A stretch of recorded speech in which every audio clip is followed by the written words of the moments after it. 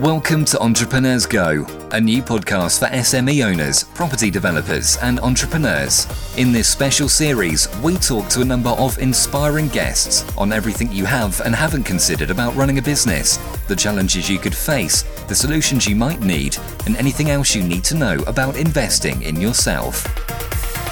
Entrepreneurs Go, brought to you by The Letting People, a landlord's best investment.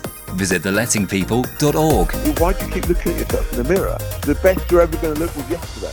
And I think that's really true with business. You know, the best time of your life is probably now. My guest today is a local entrepreneur that I've known and admired for over 10 years. He's a restaurateur, a property developer, a landlord, and amazingly, he still finds time to give back to both his local community and to local charities. Welcome to my guest today. It's Andy Sparsis. Hello, hi Alan. Nice to be speaking to you. Well, good of you to join us. We're recording this in difficult times for the restaurant trade, which we'll come on to in a minute with regard to coronavirus. But so Andy, you've got such a wide range of interests. So where to start? Perhaps by asking you to give us an overview of your restaurant business, the Proto Restaurant Group. I've been lucky enough to eat in the Fish Factory and the Fat Greek Taverna and food restaurant many times over the years, so I'm a fan. But for those of people listening that have not had the pleasure, tell us a bit about your restaurant group. Brilliant, yeah. So the Proto Restaurant Group was developed really out of a need to join up lots of different restaurants that offered different menus and different styles of cuisine. But what we did have as a constant was the quality of service, the quality of food, and how with the ethos we had behind having everything that we have on our menu to be completely made by our kitchens. So the Proto Group was developed to kind of allow customers and patrons to understand that we drag all of them together. So if you went to the Fish Factory and you ate a seafood banquet and you enjoyed it, you may want to go to the Fat Greek. Completely different kitchen, completely different type of food, but you would feel more comfortable knowing it was the same company or owners and the same ethos about how we feel you should be treated when you come in. So that's kind of the Proto brand and why we developed it. As I say, I think the most important part of what we do is we're always proud to make sure that anything that's on our menu has been produced by us. So from breadcrumbs to pasta to desserts and bakeries, and we've got, so all of that has been developed to make sure that we control what goes in our foods. Especially things like salt, we're able to kind of eliminate a lot of that from our products. And also with the way we train our staff to be the type of people that really are passionate about food. So when they come to work with us, they feel we're slightly, I wouldn't say different, there's many people like us in the industry, but we try and be as accurate as we can with our ethos and train it through our team. So they all have the same feeling. So we end up with a kind of family of staff, if you like. And if I'm honest, I think the family of staff is probably the biggest part of Proto Restaurant Group, and the most powerful asset we've got is probably our team. And certainly having eaten in your restaurants many times, I can see that. And I want to come on to that in just a minute. But first, I want to pick up on another point that you just said there, because I think, certainly from afar, it looks like you're really good at that whole, hospitality, and communicating with people. People do eat across your restaurants, don't they? I mean, that you have a very loyal following, and clearly that's something you've worked on and is a key part of your success as well. Yeah, absolutely, and I think it's we have the birthday triage, as we used to call it, where people would come to maybe for lunch, they'd come in and have like lunch at the Fish Factory and have fish and chips, and then go to food in the evening and have something, and then pop to the Fat Greek and have some cocktails. So we do have customers that see us as part of their social family as well, and they definitely do move around a lot, and I think that's.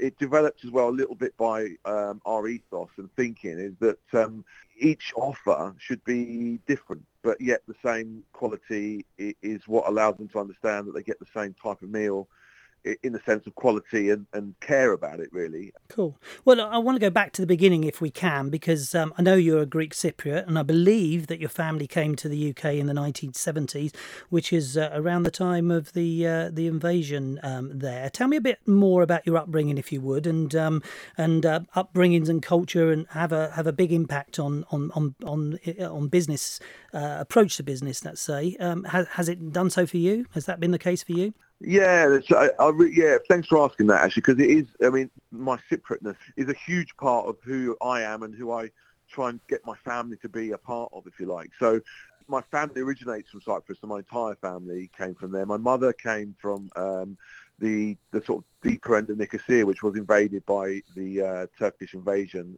in the sort of late 70s or mid 70s. So they were actually refugees and living in the southern part of Cyprus when they decided that it was a bit difficult for them, really. So they moved over here. My father was already here, actually, from a few years previously, and they met actually in London. So, but I think, like any refugee, when you leave everything behind, you tend to really hold on to what you'd had and what was important. And you kind of probably expand on it more, so it becomes more relevant in everyday life. And I think, having lived in England most of my life, I suppose, I'm also kind of proud to be British as well, if you like, but you don't need to shout about it because it's all around you. But I suppose the Cypriotness of my heritage and my background is so important because we're protecting it, because we're kind of scared that we're going to lose it because we're not there. So, and I think as well, when you've left, literally, my family left their homes behind, as they were, literally everything they worked for, their farm, their homes, and lost everything. So I think that changes the perception of how you are. And I think going forward as a business person, it also changes how you feel, because growing up in an environment where everything about your heritage is built around loss, but then that kind of love that came from that protected us, also built another layer around me, if you like. So you end up with, I suppose, multiple layers of assets, is the way I look at them, that you probably don't get in a more structured life. And I think sometimes those layers have helped me a lot going through business. But yeah, so I would say our culture is a massive part, but I see it as such a strength, and I draw on it a lot, actually. And I don't want to get into politics, but because that isn't what this podcast is about. But, in a previous life, when I was in the fashion business, we had a supplier in northern Cyprus. I guess there's no sign of any time soon of some form of unification as far as you can see. Well, yeah, I mean, you're absolutely right. I mean, the political side of it is very messy. I mean, it is officially the last divided city in the European Union, and obviously Cyprus is part of the European Union. So it is a very odd quasar that hasn't been corrected. And as much as it's a popular holiday resort, and like you say, you fly there, you go there, and people are shocked when they go to the Green Line and they see that Nicosia is still divided by the United Nations. But yet it seems to be a modern Western country. So it is an odd kind of environment, and it's actually the only one, like I say, in the European Union that stays like that.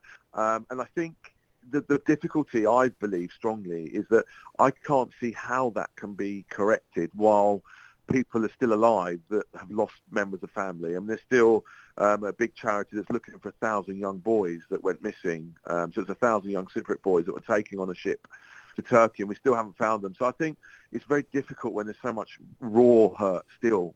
I think that the solution, unfortunately, will come when there's a couple more decades added on and people have forgotten the painful side of it.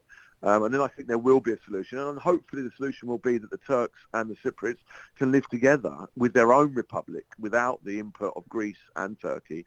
And for me, that would be my wish. And I think for many of the islanders of Cyprus, they certainly want to work with the Turks that live in Cyprus and not the Turkish government of mainland Turkey.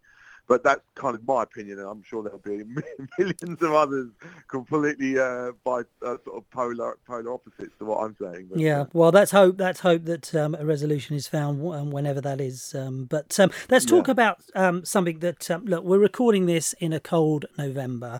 It's raining outside. So I want to talk, not surprisingly, about a farm that you've got, which is an olive farm in Cyprus. So you still go back, the family have got an olive farm. Tell us about that. Yeah, so we're really excited. So basically, our family, the Sparsis name, does go back many, many years. I mean, generations. So what's great about Anglicides, which is the village where we live, it was actually, and well, it still obviously is it was a Neolithic settlement. So we're talking, many, many, many hundreds of years of sort of culture of that being farmed. And recently we did dig up a headstone, actually, which we believe was Neolithic, and it's been handed over to the Cypriot archaeological department. So I'm not sure what they'll do with it, but they've certainly taken it off us. But what the reason I'm giving you that background to it is that the land that we own in Cyprus would have been owned hundreds of years ago for farmers, and they would have farmed olives. So when we kind of reacquisitioned our land, if you like, when we got back to Cyprus, my father many years ago bought up a lot of his historical land that belonged to his grandfather, and he repurchased it. And then basically it was our dream to reinstall olive groves on that. We did, which I think was a great move from my dad. Was he used kind of Neolithic ways, of farming, which is, for example, an olive root is very close to the ground. So the roots don't go deep, such as, I suppose, like an oak tree. They're very shallow, and they can be sometimes 100 mil below the depth of the soil. So what that means is that the reason they survive so much is because their roots take a lot of nutrients from the soil. So if it doesn't rain a lot, they'll still survive. And there are, if you look back over history, olive trees are the oldest surviving trees. So Cypriots have got a real love of oil, and there's many, many sayings in Greek, and one of them I'll translate for you, is that if you've got olive trees, you've got gold, and which they revert to liquid gold, because many, many years ago, there was no finances on the island. It was a farming community at best. And olive oil was one of the biggest trading forums. So this is why really olive trees was something that was our obvious sort of decision to start planting olive trees.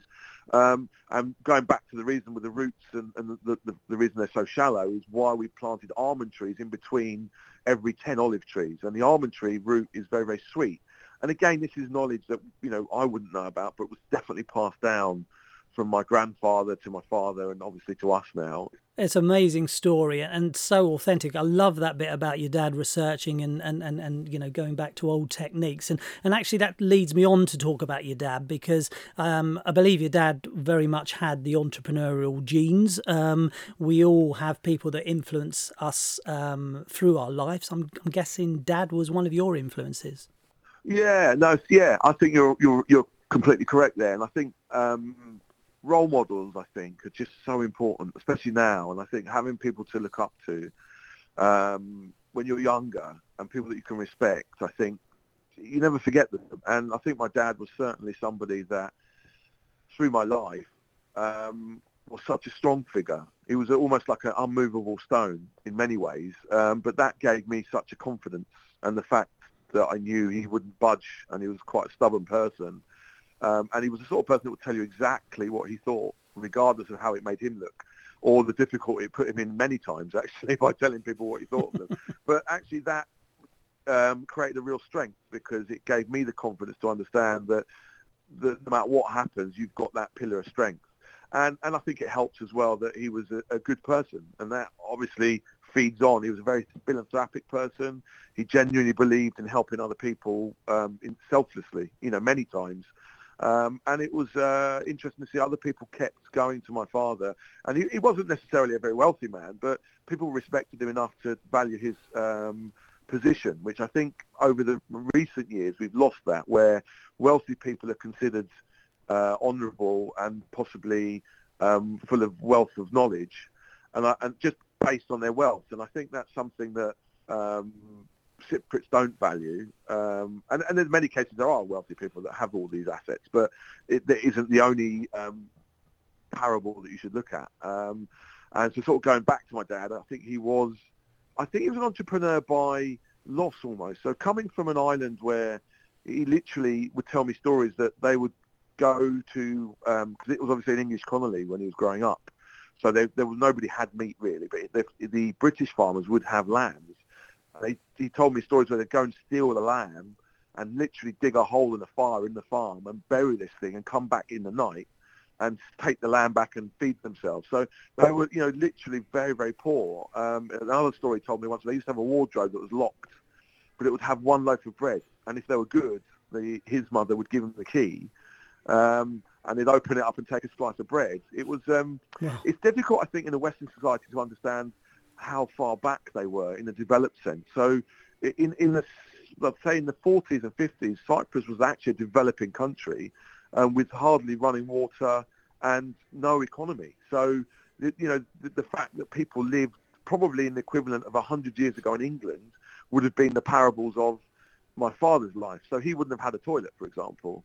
So growing up in that environment, then coming to the UK I think he came when he was a young man to Scotland, his entrepreneurial life, if you like, started, but only because he probably couldn't believe his luck that how easy it was if you worked really hard to make money. And England does provide everything for you.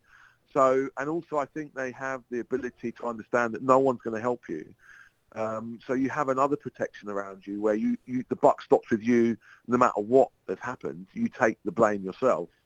And I think that's kind of the essence of his entrepreneurial talents, if you like. That's really interesting, Andy, because, there are so many successful entrepreneurs that have been immigrants or come from immigrants' family. And I think you've probably given a very good appraisal there of why some of them are so successful. But you also said something, and I want to pick something else up on what you just said there. But you made reference to the Cypriot view of kind of life and entrepreneurism, and you made the point that it isn't all just about money. Now, most entrepreneurs, all entrepreneurs that I meet have their why. Why do they get up early in the morning? Why do they keep pushing themselves? I mean, I know that, having met your lovely wife, Donna, and your two boys, I'm guessing that, family is that big why for you. Am I right? Or... Absolutely, yeah, I think so. And I think I've touched on this. We may have even chatted about it before, actually. But I've often seen myself. It's dangerous, isn't it, when you start talking about yourself in the second form. But I see myself as the architect of my family. So I think I take everything that happened to my my grandparents and my parents, and they put me to where I am today. And I very much feel a burden or a challenge maybe, that I should be the architect of the next 2 generations or 3 generations of my family. So everything I do is not in a sense selfless, because I think I have a good life and I enjoy my life, but it's very much so I really look to how does what I do now affect my grandchildren. And it's building that architecture, if you like. And I just wanted to pick up on that time point, because so many entrepreneurs, when they start a business, you've done it, I've done it, people listening to this podcast are doing it, you can be time poor, particularly in those early days, and getting that balance right of time with work and time with family, and even if you're there, not being present, not being consumed and thinking about your business every minute of the day, which we tend to do as entrepreneurs. Have you always achieved that? Have you got any tips for anybody that's going through that process at the moment? Because I think probably everyone really gets that it's really important, but actually putting it into practice when you've got so many competing demands is not as easy as it sounds, is it? No, absolutely not. And I think actually coming from ethnic background or a sort of immigrant's background, our time poor versus probably someone who's been in the Western world longer is very, very different. So, for example, I think even in Cyprus today, if you don't see your kids until they're 15, that isn't something that would come up, I don't think. And if someone worked really hard, they don't seem to, I wouldn't say value it, but they value, I suppose, the work they're doing for their family, and that's seen as a value. I think if you look in the business community in England, I was probably more challenged. We're expected to do more with our families, or maybe spend more time with our families, which is the ultimate. Obviously, you want to be with your family as much. You'd rather sit with them. I mean, this is where I suppose lockdown is the opportunity for everyone to reflect, because I think everyone's realised what it's like and how amazing it can be to stay with your family every day and not have to sort of be not there and miss out on all the little things that happen. I think I did miss out. If I'm honest, I missed a lot. And actually recently we pulled some old video camera footage out of the boys when they were young. And we watched a few hours of videos. And I was in none of them. Not at all. Not in one video. And it was just my wife, my family, and my two boys. And watching it, I got a little bit emotional because I thought, I really wanted to be there. It was almost bizarre, but it was like watching my family from behind a cage door, and you couldn't access them, but you could see it. And I thought, God, I missed all that. The thing that gets me through now is I kind of, in a way, I'm proud that actually I was working hard while this was going on. I was proud that my family was existing in a good lifestyle, in a healthy lifestyle, and they were in a safe place while I was working hard. So I suppose it is an offset, it is a sacrifice, but it's a very personal one to every individual entrepreneur, to what they feel they can justify.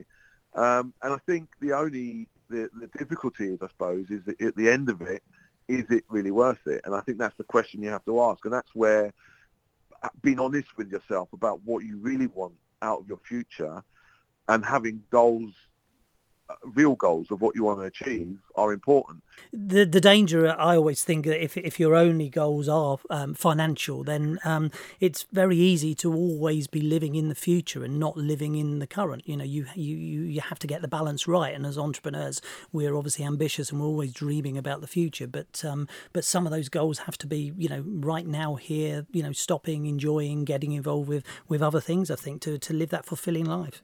Yeah, it's really interesting you say that, because I was thinking about the very similar thing, and we had a conversation with some friends the other day, and we're very guilty, entrepreneurs especially, of, like you say, and I think you're very much the same, you're just very driven, so you'll always be looking for the, where you can put the business next and how to improve it, and I think we're all guilty of that, and we always kind of imagine that the next year is going to be our best year, and next year's going to be the year we really crack it, and next year's the year where it's going to really take off, even though we're doing really well at the time. And I think it's a bit like, somebody said to me, it was actually my auntie, a Greek lady, and I'll translate it, but she said, why do you keep looking at yourself in the mirror? And she says to me, the best you're ever going to look was yesterday. And I think that's really true with business. A lot of it, even with your family, the best time of your life is probably now. And I think you're absolutely right, Alan, in stop and think and look at your life, because probably the best time that you're ever going to have with your life and your family and your children is now. And you have to kind of grab it and enjoy it now, because you can't always wait for tomorrow, because it's not always going to, it might not ever work out how you want it to. That's the point, is it might not even come, so everyone needs a wise auntie like that, I think. Now, listen, listen, I know you also, I've always admired this, and you put back into your community and into charity. And Jamie, who's been doing some of the research for this podcast for me, gave me a list. And Director of Town Centre Bids, Chairman of Worthing Trading Group, Chairman of the Brighton Greek Orthodox Church, Patron of Love Your Hospital, Patron of We Are Food. I've got one question for you, Andy. Do you not sleep? I'm luckily that I've naturally.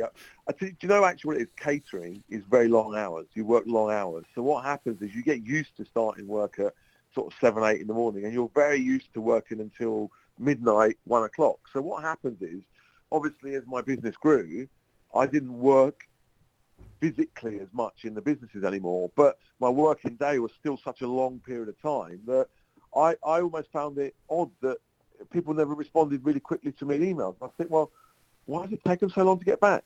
And I think the reality is because most people had a much better probably balance of their work, where they'd finish at 4 or 5 o'clock and go home. Whereas because of the way I worked was also at home and at work at the same time, I'd quite easily at midnight be answering emails, 7 o'clock at night, be typing up minute meetings for some of the groups that we're involved in. And again, I just involve them in what I do. An easy way to explain it actually is it sounds like all those different organisations are separate organisations, which they are, but they don't take separate work. So what happens is, for example, I'm the chairman of the Worthing Theatres Board. And this is a trading subsidiary which basically runs the 3 Worthing Theatre sites.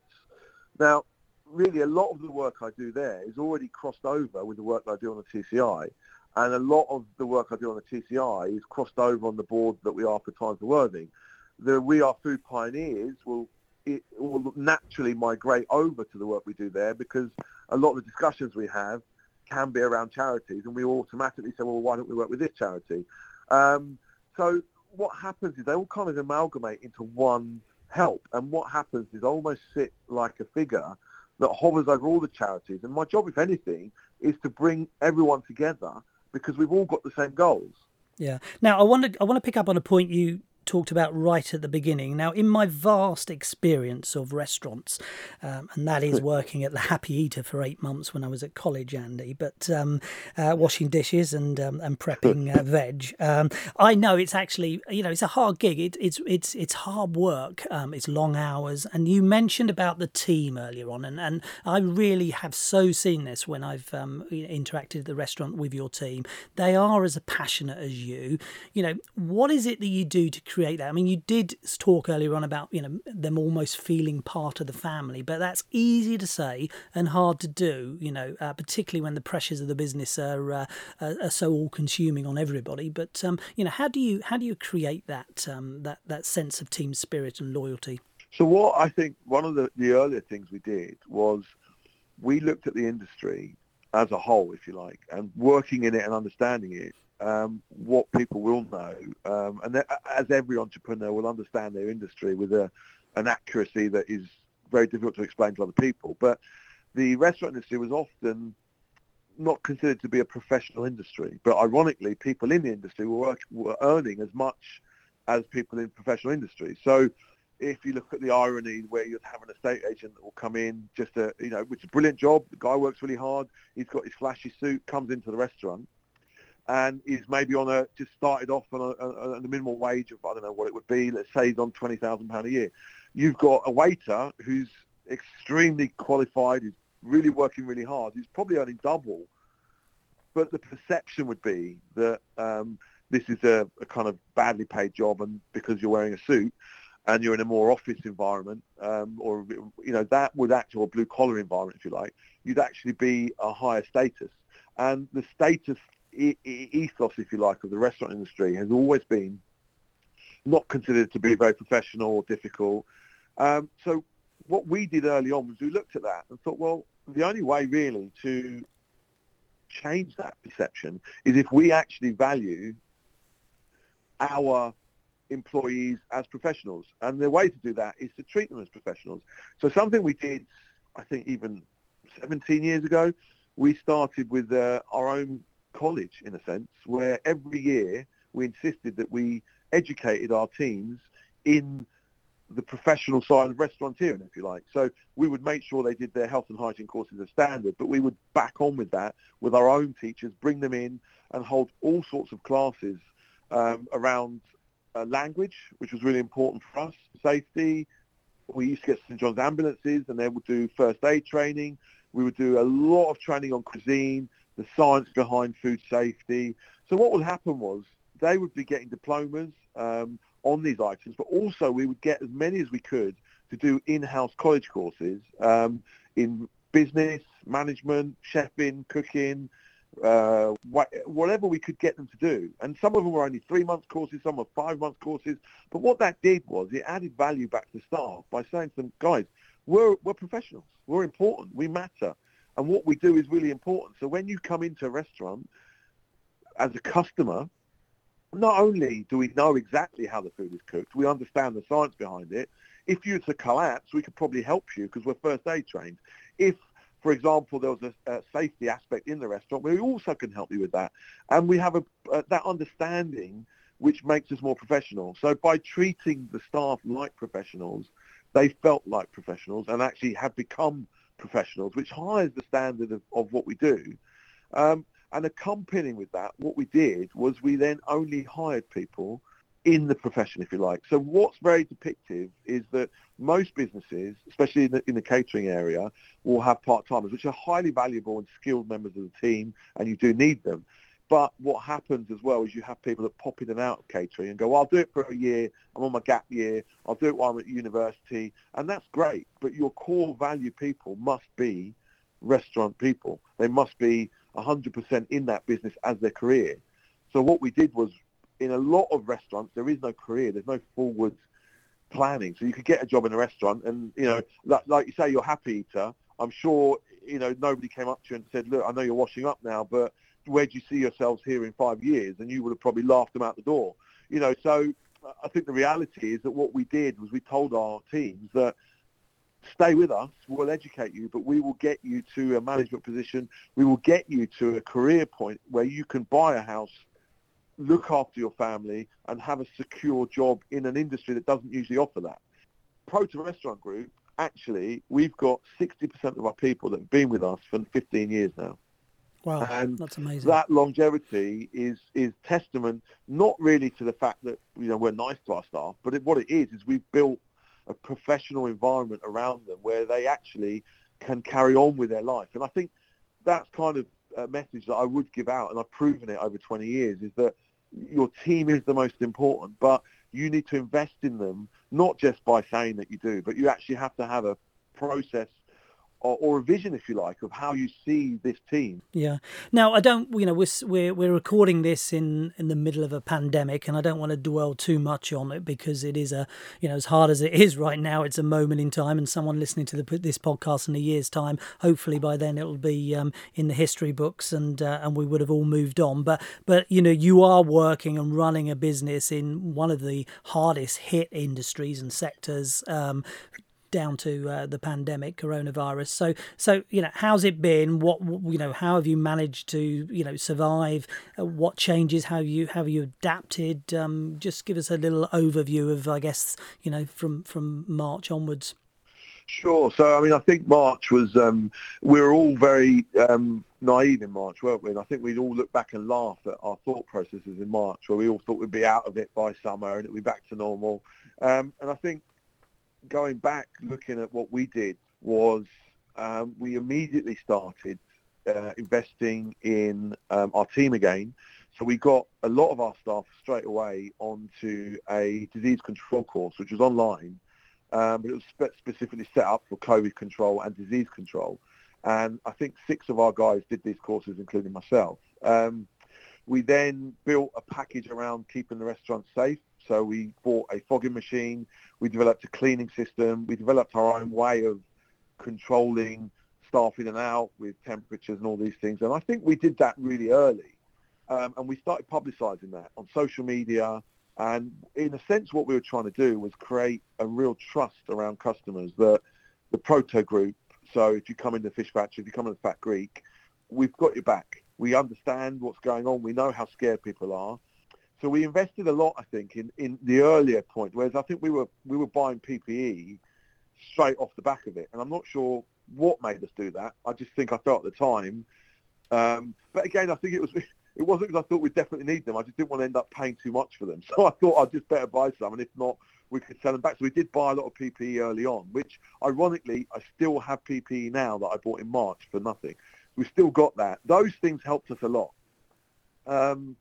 I think mistakes we made, if I'm honest, was we were naive to how long this would take to fix. So we were all a bit childish in a sense, where we thought it'd be a couple of months, and we thought, oh, it would be all right. And we didn't plan long enough. And I think in any business scenario, I think we're all guilty of doing that, is we never really, we do say we'll take worst case scenario, but I think coronavirus, if anything, has changed everybody's worst case scenario, because we all lived with it, with that, well, we all know it could happen, but we all as entrepreneurs believed it never would. And whatever this would thing is, it now has happened. And I think it's kind of taught us all a lesson to kind of replan properly, and actually when other people say, but this could happen, we really do look into it. So that's something I think we made a mistake on. We should have, our worst case scenario was too optimistic, put it that way. I think that's something I won't do anymore.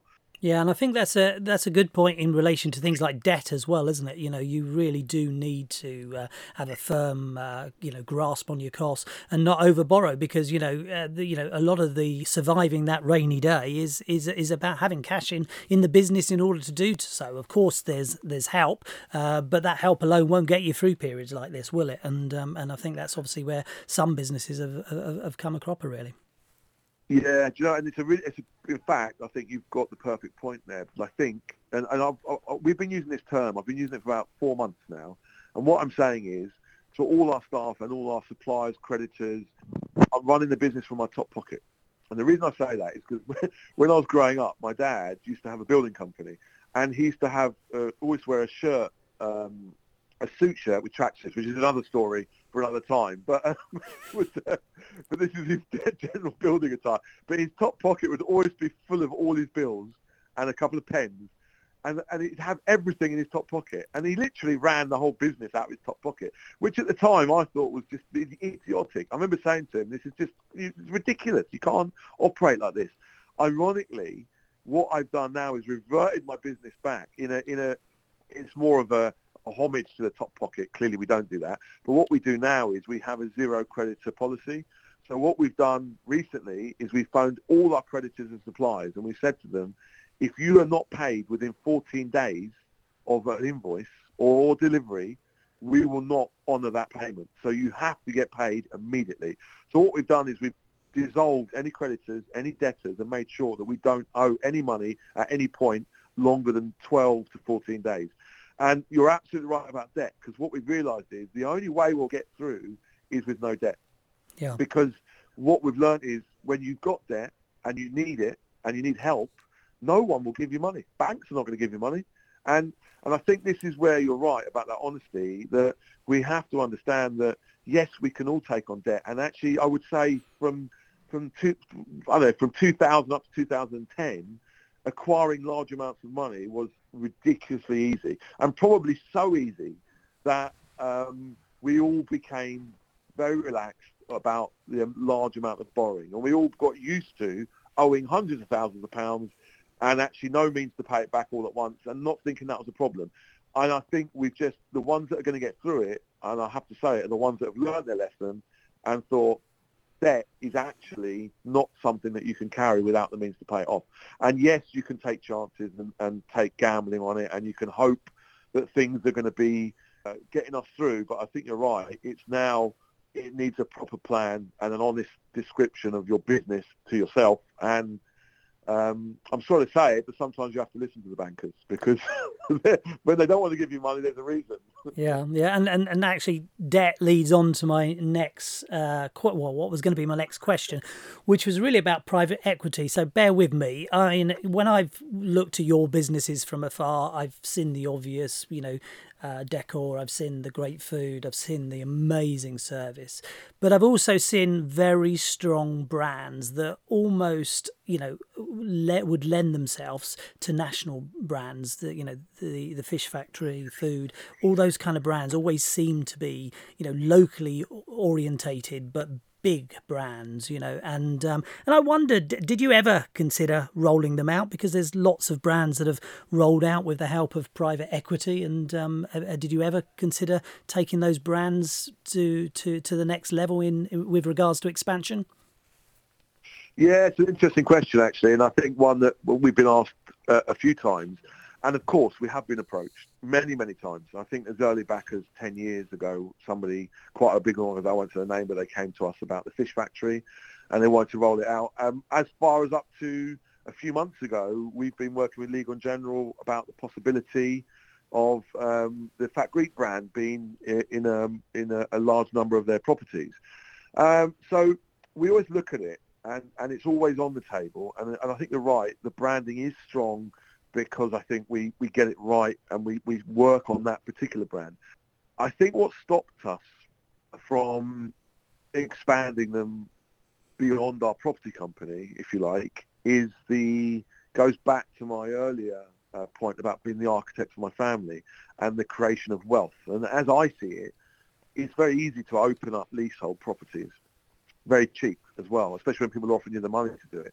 It was very easy to open up 10 factories and 15 fish factories. I could probably get it funded without any of my own finances going into it. How would that help my wealth is the question I asked to myself. As in, would it pay my freeholds off quicker? Maybe, maybe not. But what my plan has always been is to have a solid stance on every business we own. So, for example, the restaurants we own are because we own the freeholds and the block of flat that's on top of them. But so that kind of each development is a strong foothold, and by far outweighs the value of many leasehold restaurants. So, for example, taking into account at the moment, leasehold restaurants are, in a sense, on resale, have now become worthless. So there is, for example, the idea of a premium on a restaurant has since disappeared. I mean, I think in the early 2000s, you could sell restaurants and actually have a premium. That premium doesn't exist anymore unless it's a very good business. And even then, I think it's difficult to get a premium. So I think our business model has always been not ego, because yes, I'd love nothing more than to have 20 fat Greeks all around the UK. But financially, would it actually improve any quicker my plan, or would it make me any more wealthy, or would it just massage my ego? Certainly looking at case studies at the moment, Andy, particularly through this coronavirus, then there are certainly plenty of those private equity-backed restaurant groups that are in real trouble and refinancing. And I guess one thing that always stuck in my mind about the McDonald's brand was that actually, their real wealth is in property and the sites that they have, and that leads me on to property because like me, you have had a track record of property developing, and tell us the kind of projects you've done. You've obviously they've correlated with your restaurant business by the sounds of it. Yeah, so what we like to the property I like to do is value added property. So what I enjoy is mixed commercial and residential. But what we like to do is create space from obscure buildings or buildings that are maybe a bit knackered. So, for example, when I look on the, or properties get sent to us, or when we look on the web searches for properties, the ones that are completely destroyed actually really excite me. I get a real buzz about them. I really enjoy looking at those, and I really enjoy imagining what they can be. I know there's probably, from a profit point of view, there are a lot of developers that do it much better than me, and they drop buildings, redevelop them. That side of it's never interested me. I mean, I do enjoy taking buildings and finding ways of using that space in possible ways where they didn't. I do like reinstituting some of the architecture. So, for example, if we look at Portland Road, that wasn't actually a very old building. It was fairly new. I think it was about 30 years old. So we bought the building and the next door building, actually. And we joined them together to create a restaurant. But upstairs, we actually took the whole roof off and added another floor. But when we built the second floor, we did it out of steel, but we did it in a kind of more of a pitch roof system. So we created olden style loft apartments within that, whereas it would have probably been cheaper just to do a simpler structure. But again, what excited me was being able to develop that space and make those spaces look in the way they did.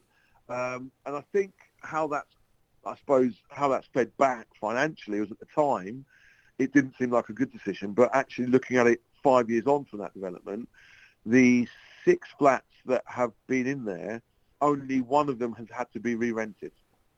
And I've had them at a very good revenue because of the quality of the development. And let's talk a bit more about property in general, because, we know property's cyclical. We're always trying to pre-guess where it's going next if you're developing, particularly if you're going to turn, maybe not so important if you're going to hold. But, I mean, where do you, sitting here now in November 2020, where do you see property going? Are you still going to be investing in the next, 2, 3, 4 years in property development?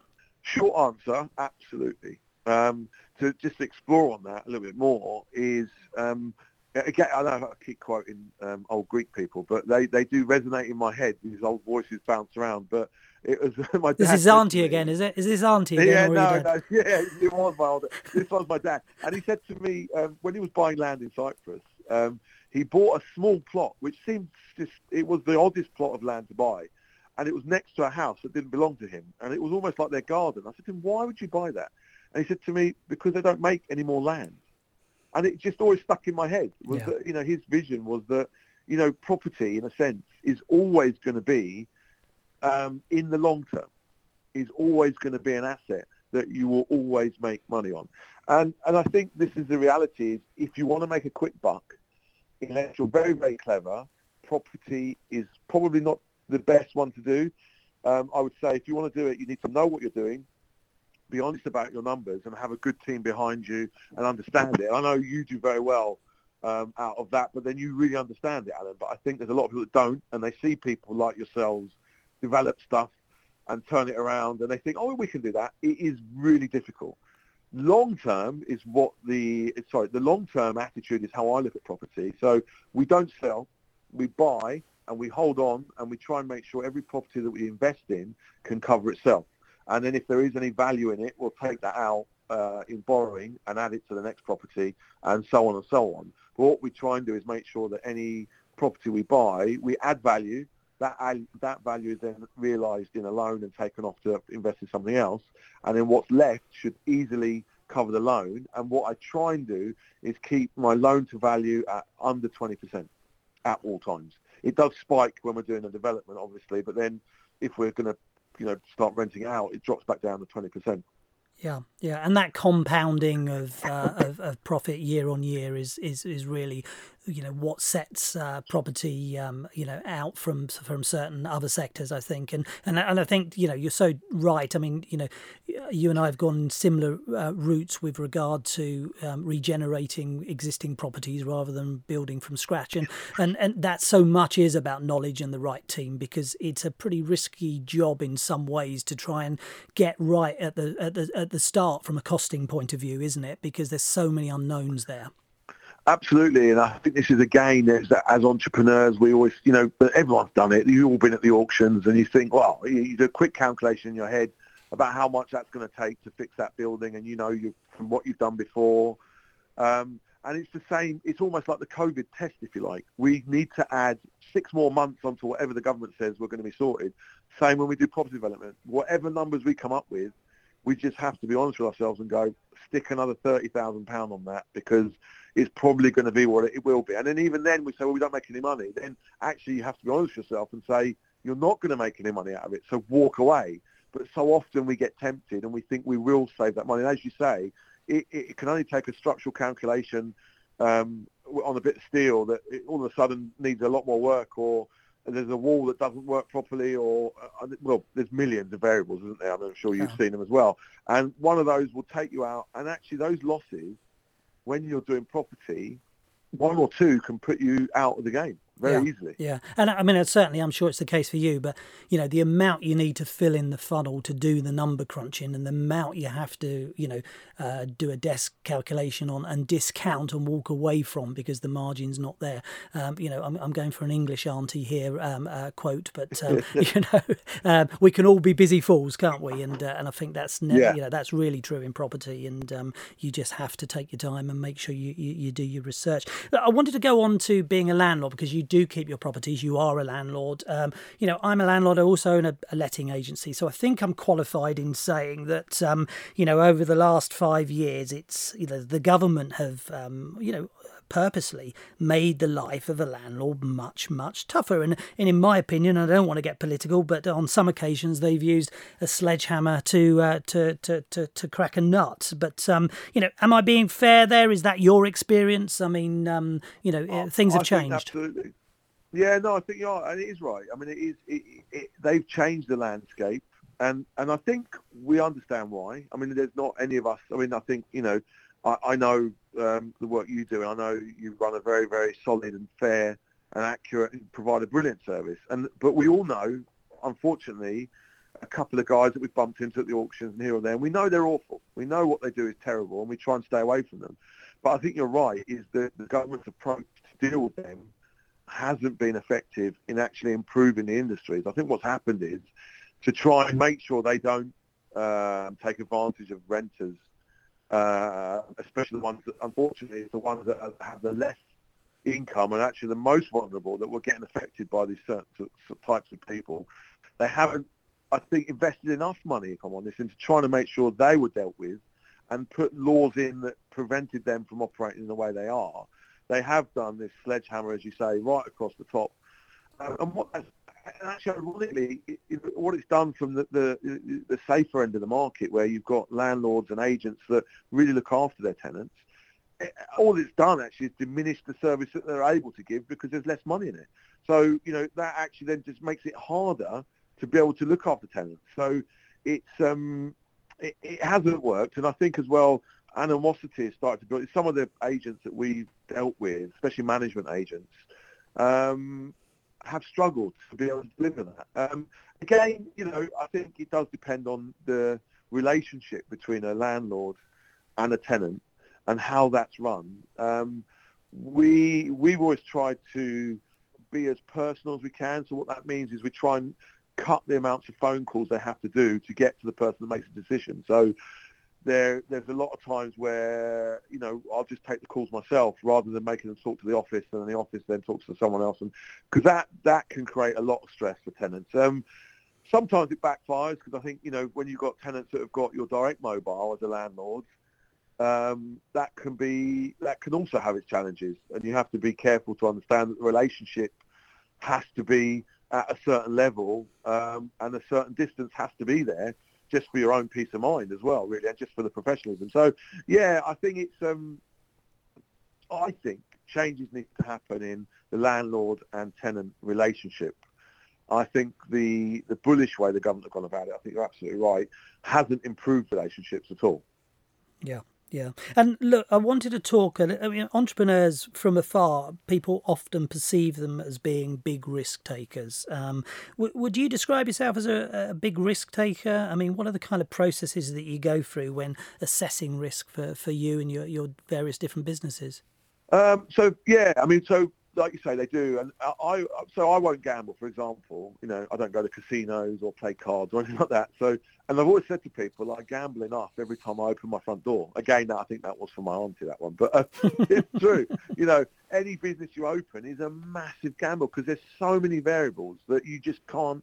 I mean, the current situation is one perfect one. I mean, there is so many variables in any business you look at. But the only way, I think, to offset those variables is to be as prestigious as you can. And that means 100% planning. And I think this is it. You can't take anything. You need to do your numbers. You have to do your homework. You have to really understand your business. And I think people don't research enough. When they look at opening a business, they don't really, and it scares me actually when people go into business, they come and see me and they tell me their idea. And the amount of times, you've heard this, Alan, where people go, oh, my best mate's a chef. He's just been made redundant, and I've got some money from my dad's inheritance. So I've got 100k, so we're going to go and open a restaurant. This, to me, is he'd be better off putting that money on black or red at the casino, really, to be honest with you. It's because there's no planning, there's no ethos, there's no outlook, and there's no... The idea of the business, if you like, hasn't got an ethos. And I think you have to have your ethos and why it's so different to anything else on the market. Then you need to prove to yourself and your peers that financially works. And then you need to, I think, what I always do is I stick on at least a 20% margin on that, which just basically says even if we did do really well, I'm going to still take that 20%. So no matter what happened, we still had a massive margin of error. And that's on final after... sort of after tax, if you like, or your gross numbers, if you like. But and I think we would probably, so from a gambling, yes, you take a gamble. I think you take a massive gamble for any business, but you do it from a really strong foothold. Okay, no, good advice. And I mean, some people that are listening to this podcast will be, aspiring to be entrepreneurs. I was in corporate life for many years, wanting to be an entrepreneur, but never necessarily having the confidence to step away from the day job. So for those people that are at the start of their entrepreneurial journey, what kind of 3 tips would you give a would-be entrepreneur, Andy? The first tip I would give is you'll need to be ridiculously bullish in what you believe is the right thing to do. Everybody else around you is telling you you're crazy. That is a ridiculous idea. Doesn't make any sense at all. And if I'm honest, that I've had some of those, they've been right. I should have listened to them. But I'd say more than not, I've been right. And I think if I had listened to them, I wouldn't have been where I am today. So you need to have an arrogance about you. I know it's a funny word to use, but you do need that arrogance. When everyone else around you is telling you you're absolutely insane, you need to have that belief in what you're doing is so right. That needs to be where you're at. If you've got any question in what you're doing isn't going to work, do not become an entrepreneur. If you cannot battle people telling you every day to pack it in, give up, and do something else, do not become an entrepreneur. Secondly, I suppose, I think you need to know why you're doing it. And if it's not because you love it, and you have a real passion about it, I think it's going to be really difficult. I don't think it means that you won't become an entrepreneur, but it's just going to be, you're just going the hard way up the mountain, if you see what I mean. If it's something you love doing and you can devote, because in all fairness, you know this, Alan, I know you work incredibly hard and you work every hour there is. But that's the reality. I don't know, coming from a corporate job where you can go home at 5 o'clock and actually it's not on your mind. You just watch TV and do other things. And when you're on holiday, you wouldn't even dream of checking an email, picking your phone, because you're on holiday. That will all change. When you're an entrepreneur, actually the first thing you'll wake up in the middle of the night, but when you do wake up in the morning thinking about it, you will think about your business before anything else. And when you're on holiday, you will think about it all the time. When your family is screaming at you to come and run in the sea and go and get an ice cream, in the back of your mind, every second will be the deal, what you're waiting for, was it a delivery, has this turned up, how's the business doing? Oh, I'm so glad so glad you're saying that, Andy. That just sounds like my holidays. Unbelievable. So it's so true.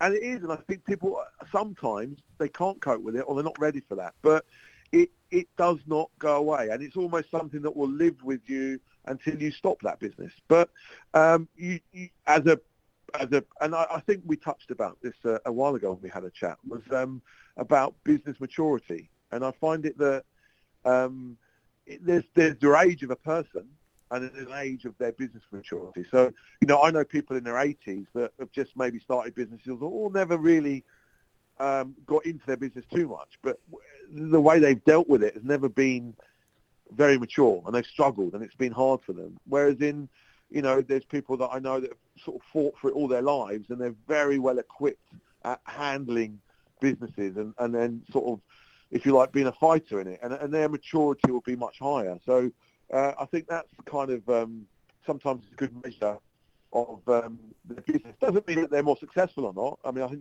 they're completely separate things. But there's people, I mean, like yourself, Alan, we've had chats many times before where we can dive off into different areas of business and we've got a good understanding of it.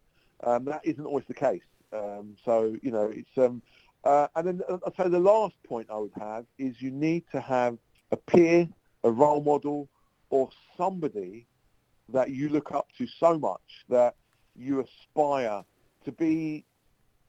It could be as wealthy as them. I wouldn't advise that, but to be aspire the person they are, the type of person that people react to like them, or to emulate what they've done or what they've achieved. And I think that is really important as well, because if you've got no one to challenge yourself against or no one to hold yourself up against, like any race you do, you'll never be as successful because you need pushing. Everyone does. So it's important to challenge yourself. And unfortunately, it's really hard to challenge yourself unless you look around you and challenge yourself with your peers around you. So it is important. I mean, and we all do it in business. We all sort of go, oh, they're doing great, aren't they? Oh, well done. And then as soon as you shut the door, you're thinking, bloody git, how did he get away? And that's what we do as business people, But really, these are the people we want to do well because they're the ones that are going to challenge us to fight harder.